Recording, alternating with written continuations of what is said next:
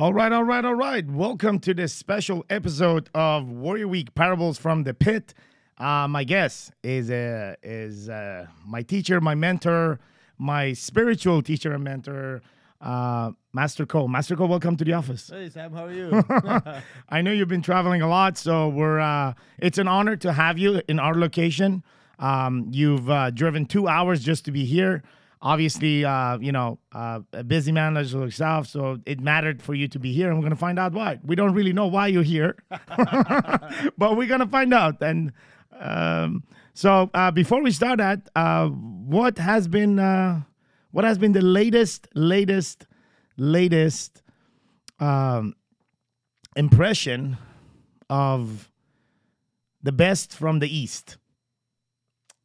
Well, when you say the East, you talk about Eastern spiritual stuff. Yes, yes. Well, it's been the same for thousands of years. More importantly, is being able to take this Eastern philosophy and teachings and share it with the public. You know, the Western mind, which normally, has difficulty understanding the esoteric or the more, let's just say, intangible stuff. So the ability to share to them, the opportunity to share it with them, like, as you know, I was with Tony Robbins for the last 2 years now. Yeah. And to be able to share these Eastern traditions to the Western mind is one of the most gratifying things for me. Yeah. And I'll get to the story how I got to you, which has everything to do with Tony Robbins. Mm-hmm. And so there are no coincidences. But just your recent experience with Tony Robbins was just this past weekend, right? In Palm Beach, or? Yes, Date with Destiny, just last week, a few And days ago. How many people? 5,000. 5,000. Okay. Yeah. And so we'll get to talk about that. But I'll share with the audience and yourself. I already shared this with you, but I'll share with the audience as well how I got to meet with you. I was at Warrior Week 43, which was almost a year ago when I was in the room and I was teaching the guys some stuff, and the guys went for a walk and came back, and I started writing on my board, and I started writing "I am that I am." I was like, "Oh, this is pretty cool." And so I called Garrett, and I'm like, "Garrett, I came up with this cool thing. It says "I am that I am." He goes, "You do know that has been existing for the past 2,000 years." I go, "Oh, really?" He goes, "Yeah. This is what was revealed to Moses, and so on." So I call my Jewish friend and say, "Hey, is this true?" It goes, "Yeah." It goes something like this and that. And so I go, "Okay, I guess it was meant to be." So that was the first time when I came familiar with the statement, "I am that I am." The reason why I'm telling you this is because shortly after that, I received a Facebook message from someone that I don't even interact with. This is a person that I went with to a Tony Robbins event one day. We became friends, and that has been the extent of our communication and friendship. And he's sending me this images of you teaching the "I am that I am"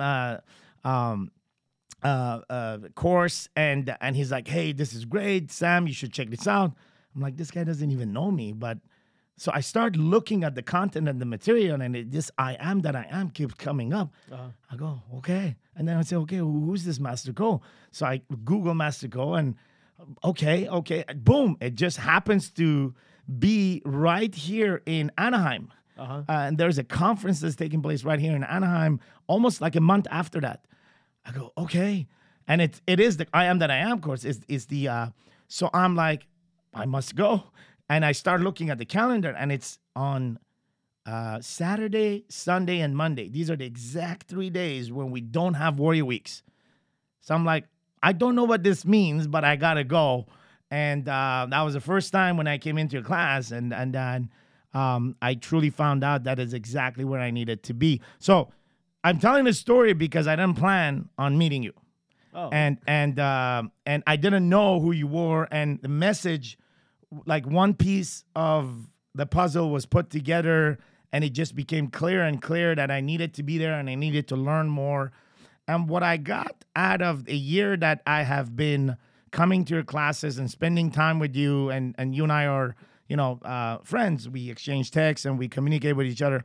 What my biggest takeaway, Master Go, has been that there comes a time when a man needs to identify a spiritual mentor, because the idea of "I'm going to do it alone" is limited. And when a man accepts that, regardless of where your background is in religion and beliefs, spiritual development, to me, what I've learned in the past year, is a process of learning, living it, and ultimately leading it, and then coming back to learning, living, and leading. And so I share that with you because it's been a special journey for me, because what I learned from you, I have been giving away to those that I teach. Oh, wonderful. Well, one of the things that they say is the more you know, the more you realize how little you know. Yeah. And as a man, a lot of times that hits the ego. I know everything. Yes. And it comes to a point when you realize, okay, you're comfortable with who you are. Then you realize, okay, I know a lot, yet the more I know, I realize there's more for me to learn. Yes. And that humility is actually gives the person, whether male or female, that self-confidence to say, look, I want to be better, so therefore I will seek someone who has accomplished more. And I say that because I myself, my personal journey was like that too. I met my teacher 30 years ago. This 30 years ago today. Well, not today, but this year. Yes. Where my wife fell from 14 feet, about 3 meters, straight in hard concrete and broke her hip. Mm-hmm. And I was in the Philippines then, and I remember the doctor said it'll take 3.5 months before the bones will heal that she can walk. I looked around. That's when I met my teacher, Grandmaster Tua Kok Sui. Took the Pranic class, the same one you took with me. Yes. And I worked on her. In 2 weeks, she was walking. In 5 weeks, she was running. And a lot of this was, I had doubt in my mind. I had no clue what the heck I was doing. But I just wanted to help her.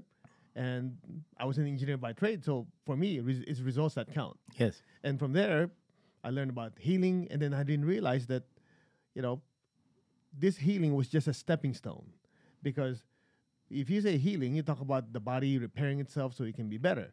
But it goes deeper because emotionally, mentally, spiritually, a lot of people going through difficult times in their life, they also need to be healed there. And my perception before healing was, like go to church, you get hit on the head and say, oh, you're healed, and throw your wheelchair. I didn't realize when you say healing, it's healing the entire being.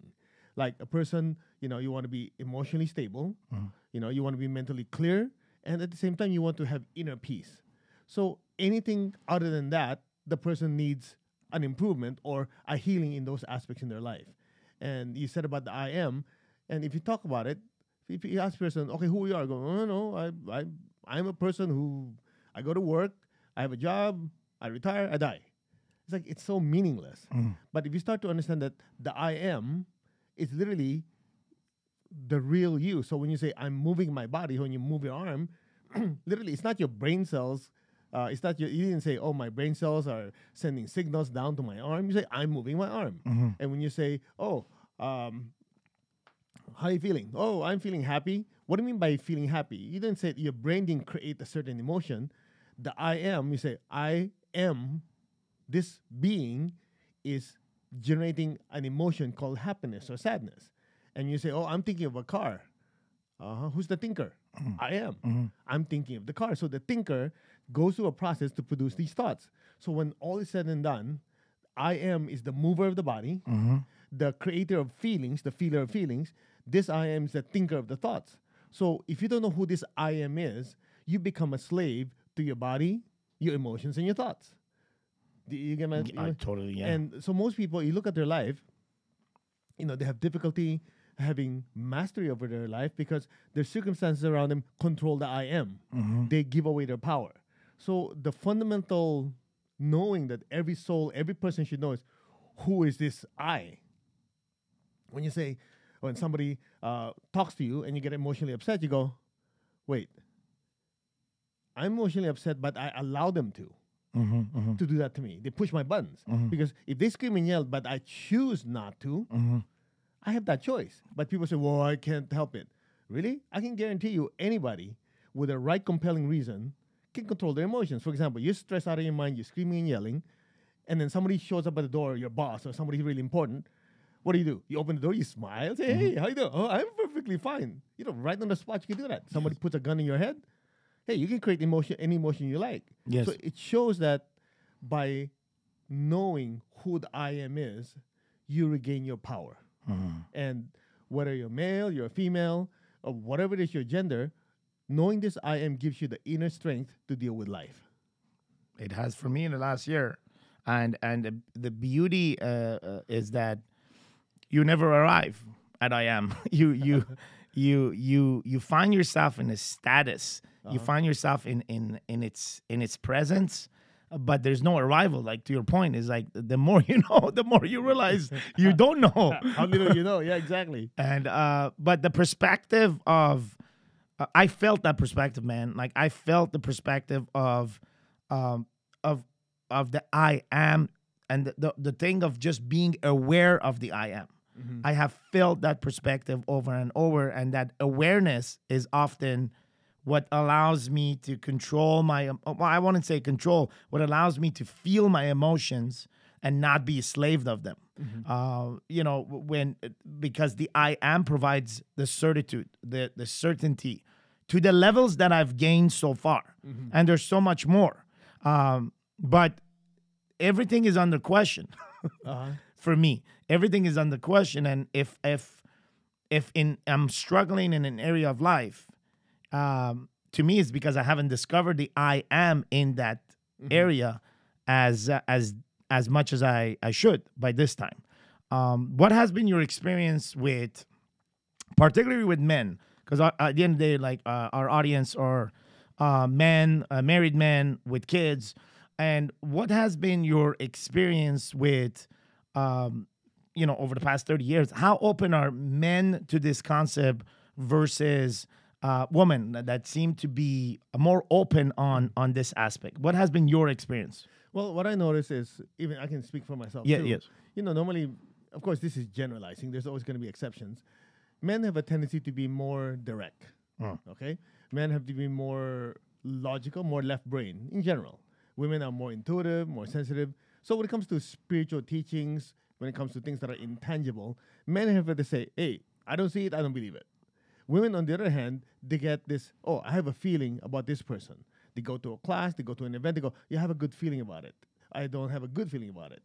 So when it comes to men, you have to be able to put it in a way that is tangible enough and logical enough for them to say, okay, I get it. And personally, I noticed that when I teach classes, when we have more men than women, which is rare. Yeah. Okay, because when you talk about spiritual stuff, you have a tendency to attract more women. Correct. All right, so the men in the class, I do notice that initially they're like a hard nut to crack. Yes, Because okay. they're like, okay, show me. The arms are crossed and everything. But I say, look, why don't we do it this way? Let's go ahead and analyze the information. Let's discuss it, make you understand it. We'll do some experiments, and then you make your own conclusion. Yes. And so I noticed if I approach it that way, the person says, okay, I got nothing to lose. Let's give it a shot. Yes. I noticed that if you approach men that way in any topic, there's a tendency for you to be able to break through that wall. Yes. And when it comes to women, you just have to, be sincere, be transparent, be open. They accept you. Yes. Men, on the other hand, well, show me. Yes. So it's a different perception. Yes. So when it comes to spiritual stuff, intangible things, you have to appeal to the left brain Got it. of the men to be able to get through. Got it. So, your audience, right? And you're very intuitive and you can sense energy and feel energy. Do you see the blockage of let's say the conference begins, and do you see that men block their energy initially? Initially, they do. Initially, okay. And you can tell by the facial expression. You can feel like when you're talking to them, they're saying yes to your face, but you can feel like it's not getting to you. Just like talking to your kid. You tell your son, your daughter, hey, did you do this? The kid goes, yes, mom, yes, dad. You go, no, you don't. How do you know? I can sense it. And that's because you can sense that the energy is not flowing. Got it. But I do notice one thing, though. If you have a tough nut, somebody's like, yeah, man, I don't believe in this crap. Yeah. Right? But once they get it, man, they go all out. Yeah, okay. Because that's the way most men think. It's like it's a straight line. Got it. If they don't get it, there's no other avenues. Yes. But once they get it, they go all out. At least that's what I noticed. So in what we do here at Warrior Week and the experiences that we have for men, Warrior Week is an awakening experience, and an experience a guy comes in and just goes through a roller coaster of emotion, logic, and the body also serves them to go through all this for this 5 days. But one of the things that we notice, and this is true, if I give myself permission to say that for all men, is that ultimately being a man is at least to today's definition is being being a man is defined by being among men. So if I'm a man, and I'm among a group of men, I'm able to define myself. And when I do, I realize that us, the group, we are both competing for two things: female and as well as resources on this planet. Okay. Maybe money to some extent. So that sense of competition puts us in circles, in groups, in gangs, in whatever you want to call it, and we tend to protect in that group that we're in, that we belong in, and this one, which ultimately, what I've studied is that the truth doesn't need to be defended. You don't like the truth the truth stands alone. Period. And men, we tend to always associate and march in battalion to defend the truth. When in reality, the truth doesn't need to be defended. So why do we as men get together and try to defend an ideology and get protective around it? And so this is my personal observation, by the way. This has nothing to do with like this. I'm not saying the world turns like this, but what I'm looking at that this has created different divisions between men. Think about religion, think about countries, think about associations, think about sports clubs. There is just these circles of associations that have separated to some extent us from us. And this is a concept that we go through and we teach the men that come into Warrior Week, because ultimately the group of men that start together, they end up being very close to each other. But our teaching is not around, hey, this is just you against the world, but this is an invitation for others to be like you. Like, there is no separation. Your task is to close the gap between you and another version of you that exists, which is another man or another dad, another husband. So the point I'm getting at is, what has been your observation specifically around men and behavior of men and how they associate and how they separate? This separation, the easiest part is just to point finger and say racism, but it's not only that. It's separation by association. Okay, the biggest thing I think, Sam, to help a man understand this, because that has been my own understanding, is, like in meditation and spirituality, most people think it's you concentrate to get things done, all right? But in reality, spiritual practice or anything that you want to accomplish, what the Chinese say, yin and yang. Yang is the male force, the driving force. Yin is the receiving force, okay? Just to kind of put it together. So when a person has a tendency to separate, like I'm with my group, you're your group, that's because they're very focused only on concentrating on pointing the energy. Now, what I've noticed personally with myself and a lot of, not just men and women, but people who are more masculine, okay, in the way they do things, like, oh, let's get things done, let's just drive it through the wall and get it done, is the second part, which is the yin aspect or the sensitivity aspect. And that's connected to the heart. That's why you notice that you can be very willful, very directed, but man, that same guy who can, drive their fist through a wall can be very gentle, can be very loving, and very, very sensitive to someone they really care about. And I think the secret really is balancing those two. Once you're able to stimulate your heart and your heart is more open, this heart allows you to be more sensitive to say, look, my perception of truth and your perception of truth can both be the same. It's just that we're seeing it from different angles. Okay? When we talk about racism, sexism, whatever, all of that is because we just think it's this way and not the other way. Why can it be possible that what you think a woman should be and what I think a woman should be could be the same? If you're looking from a perspective of a father, I'm looking from a perspective of a brother. Yes. And once we open our hearts more, and that's the thing, once the heart is open, you become more sensitive, become more aware. That's the key word. Awareness of what's going around you. Yes. And to really say, look, me being aware and being sensitive to what people feel and being aware of it does not take away from me being a real man. Yes. Because some people say, yeah, but I'm a man. I should be like stone cold and everything. But you don't realize being a true man is to be able to master yourself. And being able to master yourself means, look, I can get things done. I can drive my fist through a wall. I can, take massive action. But at the same time, I could be the most gentle, most loving, most caring person at the same time. Yes. And the balancing of this will and awareness or will and love aspect within you is what allows you to get things done, be a a great overachiever, and at the same time be loved by many. That's beautiful. And one of the things that if you look at, they can take everything from us, right? Everything. They can take everything. They can take our T-shirt. They can take this headset. They can take our money. They can take our shoes. They can. We can be in the jail and they can take our freedom. But there's one thing that they cannot take from us, and that's what you teach, and that's compassion. They cannot take it away from me. They cannot take it away from you. Like Nelson Mandela, right? For how many years he was in jail, and so if when he came out, they couldn't take away his compassion. Yeah, he didn't start a war against injustice that took place in like so many years, and so that's a manifestation and a proof that this concept of open heart that you're talking about. So for years, I would go around before meeting you. For years, I would go around and just identify people as, oh, that person has a big heart. Oh, that person, because they were so. But I came to realize this year the science behind this thing called heart, and I learned that from you.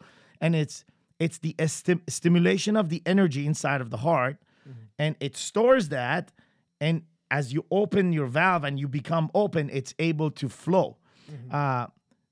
Everybody is able to somehow stimulate it. Not everybody is able to open that. Does that make sense, Master? Because you can stimulate it, but the question is, can you harness its qualities? That's different from person to person. And, it's interesting, you talk about compassion. There's a story of one of the monks that visited the Dalai Lama. Okay. And if there are different versions of this story, but the story is something like this. This monk has been imprisoned and tortured by their captors. I think when the Chinese took over Tibet and all that stuff. Anyway, let's not get political. So the story was this monk got tortured. When he came back, when he was able to finally be released and came out, he went to the Dalai Lama and he said, because of what they did to me, I almost lost my compassion to my captors. And it just shows you that even with all that time, he was able to maintain that until he was almost close to a breaking point of not being able to be compassionate.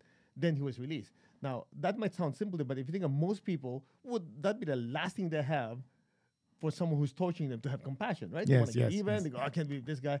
So it just shows you that when a person has a strong connection within, they're able to hold that for a long, long time. It allows us to forgive, allows us to let go, allows us to move on when things are difficult. Because if we don't have that compassionate heart, there's a tendency to be pointing fingers and blaming. And one of the things if I can share, of course, very quickly, I was in Bhutan this year. Yes, I know. And I had the opportunity to visit many sacred sites, and I was a guest of the Queen. Yes, there are 4 queens, by the way. Yes, so 1 king, 4 queens. Just to kind of give you an idea, 1 king married 4 sisters at the same time. It's legal in that country, right? Anyway, so that queen, she's also a pranic healer. She teaches pranic healing and so on. So I was her guest. It's interesting. Wherever I travel, she has one of the royal guards escorting me. Yeah. And it's not. You think of a guard like, person very, very military, very stern. No, he's the kindest, nicest guy. And whenever we talk, he says, we have so many saints, yogis, monks come through Bhutan, and do you know what is the underlying teaching they all teach us? He said all of them say the same thing, just in different ways. The ability to forgive is one of the highest, if not one of the highest spiritual qualities a person can have, because you cannot control what people do to you, but if you know who you are, you can control how you respond to them. So the ability to forgive and let go is one of the main teachings all of these spiritual teachers say. And that ability to forgive and let go is a byproduct of a compassionate heart. Yeah, that's beautiful. You also met the Dalai Lama on that trip. That same trip, yeah. That was the first time? The first time. You mentioned something in the class that, when a person stimulates over and over his heart and is able to transfer that more and more, if you want to visualize this, the diameter of the pipe of that energy going through that person gets bigger and bigger and bigger and bigger. And when you're around that person, you can feel that, you can sense the diameter. Can you talk about the experience that you had being close to Dalai Lama, and from this perspective? Well, here's the funny part. Uh, it was not planned. Okay, and the person who owned the hotel that I was staying at, Yeah. he was telling me, "Oh, the Dalai Lama stays at our hotel. Would you like to meet him?" I go, "Yeah." What do you mean? So it's funny when he came in. I was talking about being starstruck. Whoa! It's like if you're Catholic, you see the Pope. Yeah. Right. So anyway, I had an opportunity to be with him for maybe 10, 15 minutes. Yes. I mean, that's pretty much it because he was traveling, his body was tired, so he rested. But I can tell you, in that 10, 15 minutes, you could feel very peaceful, happy. It's hard to, we didn't really talk about anything deep. We just say, hi, hello, what do you do, and all that stuff, right? And the funniest thing of all, for the next 3 hours, Yes. I kid you not, I was giddy, I was smiling. There's nobody around me. I wasn't myself. I was just laughing and just happy. Yes. And I realized the last time I experienced that was 30 years ago, 20, 30 years ago, when I was with my teacher and he gave me a certain energy blessing that opened the heart. Yes. And for the next few hours, imagine like a crazy person, but I was just going like that. I go, what the heck is wrong with me?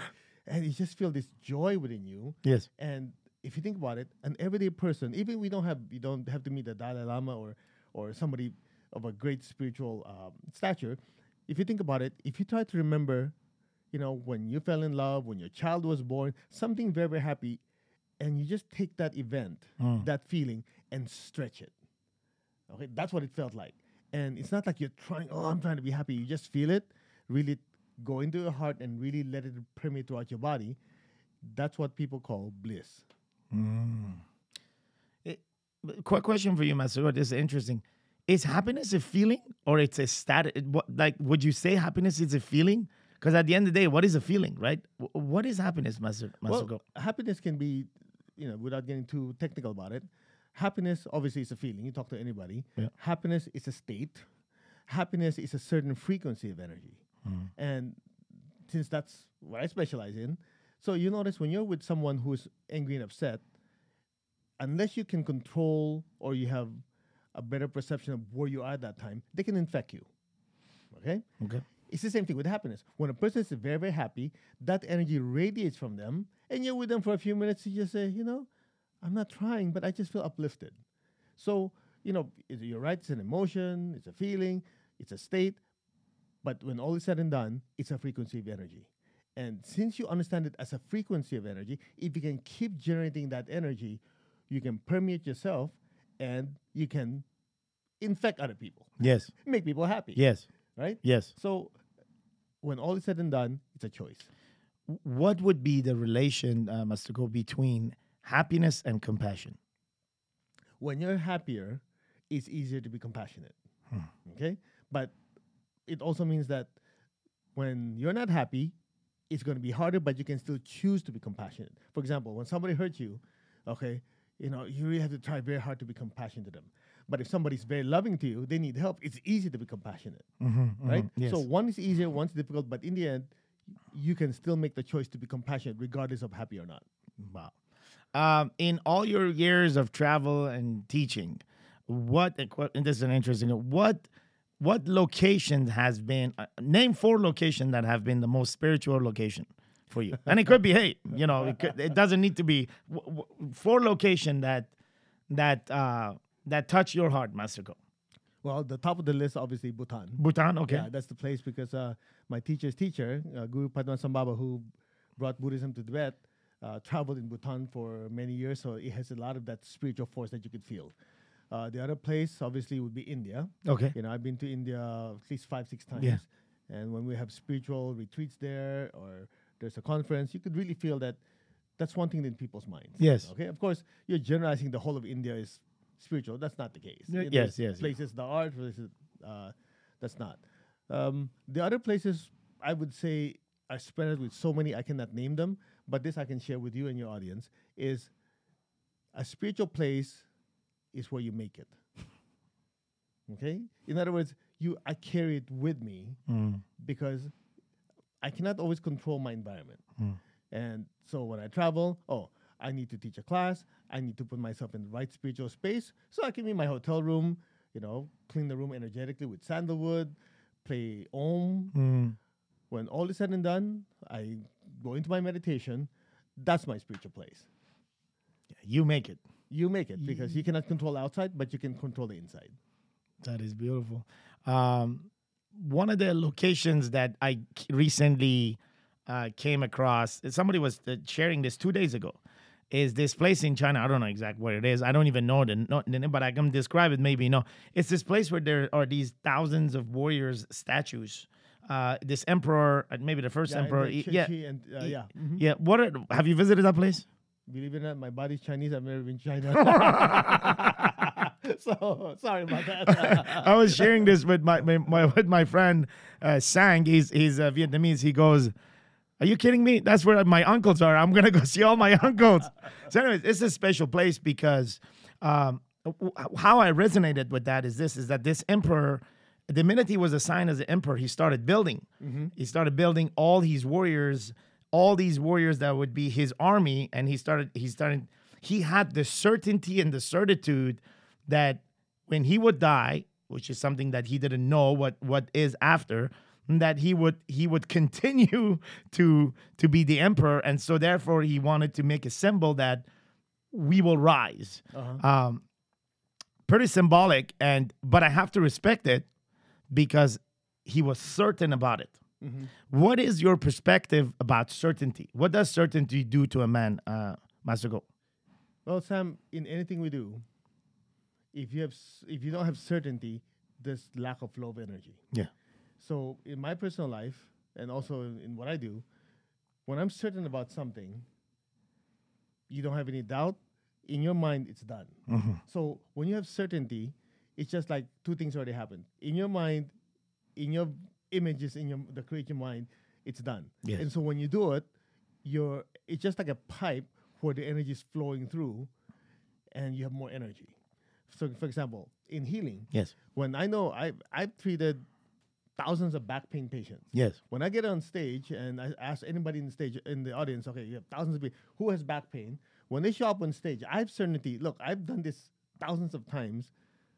I can make your back pain reduce or go away. Yes. Now, if it's something that I haven't done before, I have no practice, I'm not really sure. Is it gonna work?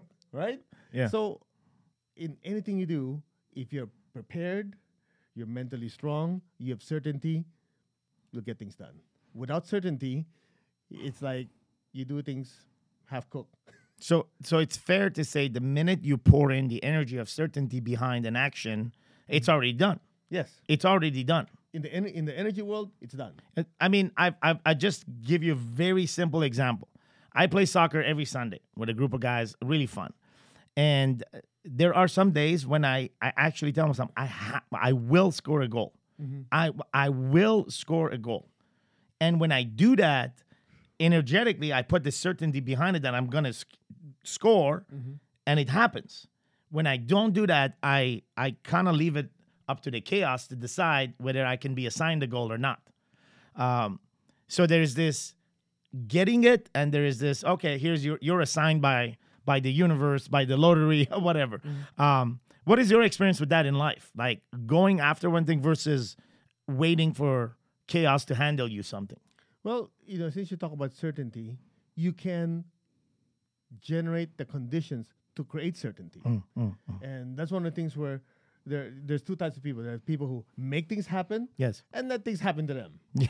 All right? So I remember with Tony, he says, life is what life is to you or for you. Did life do it to you, or did life, if things happen for you? Yeah. And so when you have certainty, you say, look, for soccer, sports, anything you want to accomplish. You're in sales, right? You're in business, Yes. you want to make money. You can say, look, well, based on karma, based on this in the universe, what will happen will happen. But the person who makes things happen say, look, there's two things. Like they say in the Buddhist tradition, if you don't mind. In the Buddhist tradition, there's this thing called causes and conditions. All right? And causes and condition basically says in anything in life, there's always these two things. Yes. Okay? You have to have the soil and you have to have the seed. Yes. If you just have the seed, you don't have the soil, nothing happens. Yes. And if I can share the story, Yeah, very of course. quickly. Yeah. Is it the guy on the bridge you're going to say? Yes. Yes, Is yes. that talk about I was that? going to ask you. Okay. I have good intuitions. So this is a famous story in Yes. the Buddhist tradition. Somebody crossing the bridge collapsed, the guy died. So somebody asked the Buddha, what happened? The Buddha said, look, it's a matter of causes and conditions. The conditions are the current is strong, the bridge is old, it's all beat up and everything. So somebody says, well, of all the thousands of people crossing, why was that unlucky guy, the guy who crossed and he collapsed? The Buddha said, well, he's the only one who carried the cause. Because, what goes around comes around. He's done this to somebody before, caused him to die in a similar situation. So he carried the seed of karma, if you will. Yeah. And the conditions are there. Now, if you look at life, it's the same thing. There are people who work very, very hard, but they don't have the luck. They don't have the breaks. And there's some people who hardly work. A little bit of opportunity comes up, their life takes off. Yes. So if you look at it that way, it gives you an idea that you do have control. Yes. The conditions are such you make proper preparations. Yes. Right? You have a good education. If you have a project, you plan things out, all the details, you hire the right people, have the right resource. That's handling the conditions. Yes. Now, what is the seed? The seed is two things. One, you have to have the right mindset. Mindset is, look, I can do this. Everything's already taken care of. I have to have certainty. Yes. That's one. Number two, you think about it. Look, another part of the seed is, I want this to be successful because I want to help other people become more successful. Yes. So that proper attitude within you generates the right seed within you. So by the time you have the right seed and you have the right soil, which are the conditions, you put it together, you're going to succeed. You know what I mean? Let's come back and talk about meditation. So I'll share my story. So Please. I'm 42. So for 41 years, I kind of dismissed meditation. Some people, at first I made fun of it. Then I started learning about it, and like here at Warrior and what we do, and this is one of our practices, I started avoiding it. Okay. So I started avoiding it. I had this story that, like, hey, I'm not the kind of guy that's gonna meditate. I'm just a very busy guy. And that was my story for years. So I rather do something versus not doing anything. Mm-hmm. And then I come across your class and we meditate. And something happened almost 9 months ago. For the first time, meditation had a purpose behind it. And so two things happened, Mexico. One was there was a key word that enabled meditation for me inside of the meditation that we did together. And that was the word let go. Mm-hmm. That's a trigger. And when the minute that is said, and I know you say it a couple of times because I do it too now as I teach. The minute that is said, it triggers. It triggers. It starts it, and at that point, it doesn't matter if it's 5 minutes or 25 minutes. It has begun. And the second part was to seek this stillness, but not for peace, not for not trying to think about anything, but simply to be in stillness and His presence. That's what went in my mind, and I started doing it by myself, and I was pulled to it rather than say, oh, I have to do it. And I was like, I get to do it. Mm-hmm. And then I started like teaching in the class of 12 guys, 18 guys, smaller class. And then started teaching in a bigger class, 200, 300. And then there was some women classes I participated in. I was on the stage and I sent some pictures to you as well. And it grew and grew and grew. And just recently, 3 days ago, we did it with over 1,200 guys in one room, all men. And we went through it, and there was stillness for 7 to 10 minutes. You know how active guys are, changing feet position. You couldn't hear one single voice. And so what I learned in all this is one thing from you is teach it. Mm-hmm. Because that's what you learned 30 years ago from your spiritual master. And from that space, all he wanted for you was to teach it. So as long as you teach, the mission is to teach. And, often I had, I'd be very honest with you, like 6 months ago, I had this dilemma. It was like the movie Lord of the Ring, when he finds the ring, it's like, my precious, this is my ring. So I had that kind of feeling. I'm like, okay, I'm going to keep this for myself. Like, this will be my secret weapon. And I learned to give it away. And ever since I've done that, I am called and pulled to find any opportunity that I get to make sure that I teach it or give it away. So I want to thank you for that, because I wouldn't have that perspective. Like, this meditation that we had with 1,200 guys just 3 days ago would not happen if, first of all, I wouldn't learn from you. Second of all, if I wouldn't be in a place where I would have the willingness to give it away, where I let go of, this is mine. And so that has been the biggest shift in my life, which is teach teach what you want, right? Which is the golden rule that you taught us. It's just like, it's been taught for many years, is that give that what you want. And so inside of that, I wanted to personally thank you for that, because that has been a major shift. And I have a request for you. Since we're live in an audience, probably, I don't know, 15 to 20,000 men listening to this, why don't we allow you to teach them? If we can take us through maybe a 5-minute meditation right here. Sure. Okay. So because that's what I tell them as you go. I said, like, if you just use this to empower yourself, then you'll have the source. Okay. Okay. Well, to make people know what we're doing. Yes. Because one of the things that we always tell people is, look, when you have an experience, that's great. Yes. But if you don't know the process that got to that experience, then the ability to replicate it is almost zero. You know what I mean? Because if you don't have the recipe of this great dish, Yes. Then it's great when you eat it. yeah, but then you go, okay, how do I get there? Yeah. But if you have the recipe to get there, then you can do it over and over again. Let's give them the recipe, Master. Go. Okay, it's simpler than most people think. Okay. All right? So the secret is this. If you wanted to experience stillness, you have to put your attention on stillness. All right? Most people say, oh, I want to be still, I want to be quiet, so I don't want to think about stress, I don't want to think about anger, I don't want to think about this. The fact that you just say, I don't want to think of something, you're putting your attention there. It's just like saying, don't think of a pink elephant. That's a classic people thing. So what do? You think of a pink elephant. So the secret is as simple as, if you think of anything that happens in life, there's always a gap. When you inhale, before you exhale, there's a gap or a space. When you exhale, before you inhale, there's a space.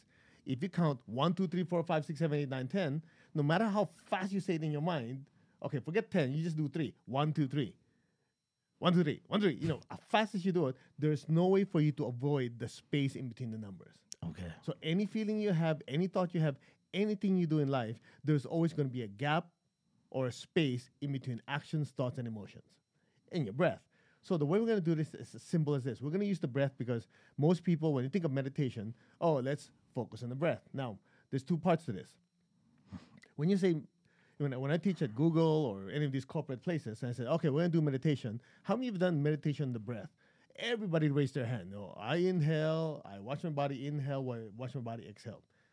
That's nice. That works for everyone. However, simple rule, you become what you put your attention to. And as long as you're putting your attention on something that moves, which is your breath, right? You're inhaling, saying there's movement, you'll experience calmness, but never stillness. So the stillness is only in the gap in between the inhale and exhale and the inhale. So we're going to guide you through this in a very, very simple manner. All you have to do is close your eyes. Of course, if you're driving, don't do this. Yeah.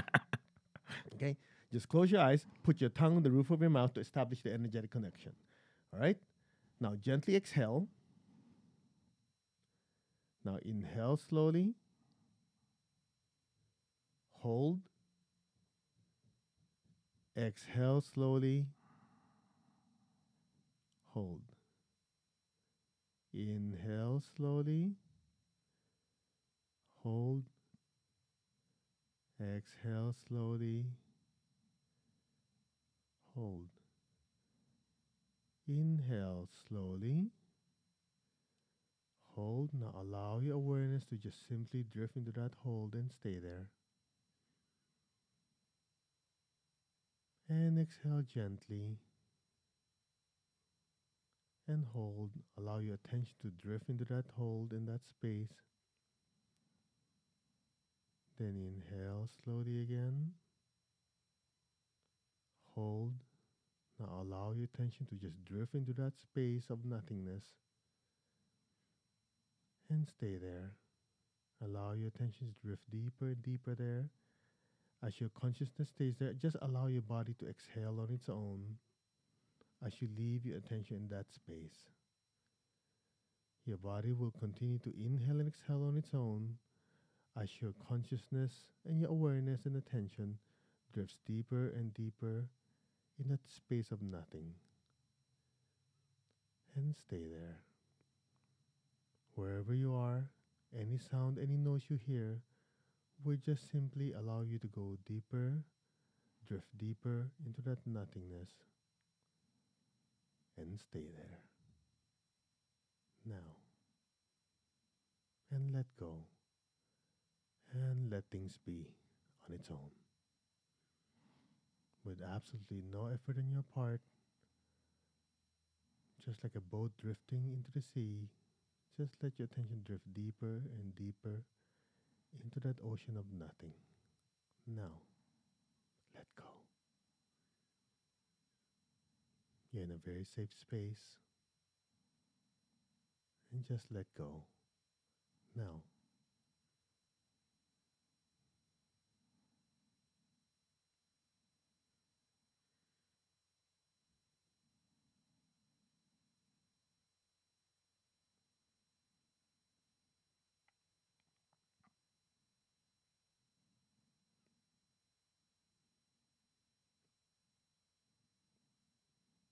and go deeper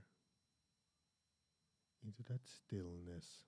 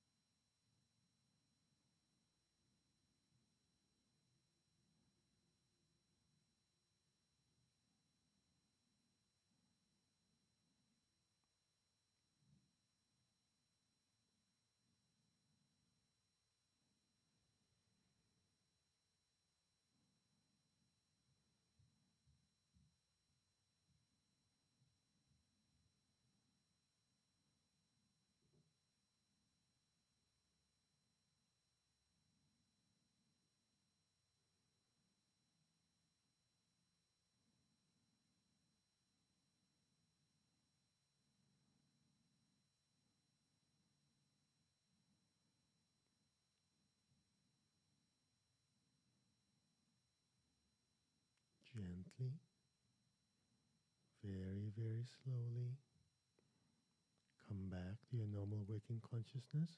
Take your time to speed it up. Gently wiggle your fingers, wiggle your toes, very gently and slowly. Maintain that stillness and awareness as you slowly open your eyelids and come back. How was that? Always good. Always very good. Um, that's what it is. Yeah, That's the source. Yeah. And so for years I was seeking this, not knowing that it was seeking me. Good way to put it. So I want to thank Master Go for being here. Boy, we said we're gonna do 30 minutes. I think we did an hour, but just time flies whenever I'm around you. And so, Master Go, one of the things that I want to have our audience look at is where they can find more about your teachings. I know you have some online classes. My recommendation is definitely to make the travels, because you travel all across the world to have these events. You have them in Chicago, you have them in Los Angeles, you have them all over the place. Where can people go to find out the schedule about these live events and online courses? The easiest one is to go to masterco.org, masterco Okay. .org.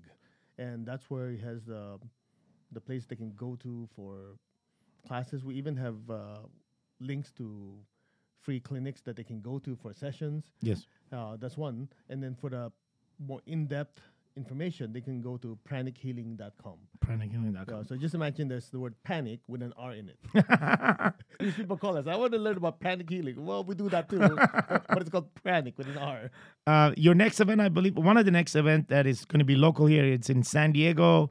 It's going to be a retreat on for the yoga. The Arhatic yoga. That's Yep. in March. March, okay. In order to get there, you have to have the foundation classes, which is coming up in which is all the January. certificates I have here. Yeah. So that's why I have the dates of that You one. did, yeah. So I look forward to that. It's a 3-day retreat, right? 3.5 days Okay. of intense. We do like 4 or 5 meditations a day. Like the one you just experienced. Yes. We go deeper and extend it for an hour Wow. Okay. of that. Okay. We do that 3-4 times a day for 3.5 days. That's great. So I'll be on that one definitely. I have it in my schedule. I look forward to seeing you then. Hopefully, I see you before. I wanted to thank you for being a teacher and mentor to me and so many others that I touch because of your teaching. And I want to thank, I want to really thank you. So thank you for being here. Thank you for making the time to drive here after long travels. And any final words, Master Ko? Just with everything else, you have great ideals, you have good intentions. All of it means nothing if you don't do it. So let it be, let it be, let it be. Gentlemen, thanks for listening to our podcast here every week. We look forward to seeing you next week on our next podcast. Take care.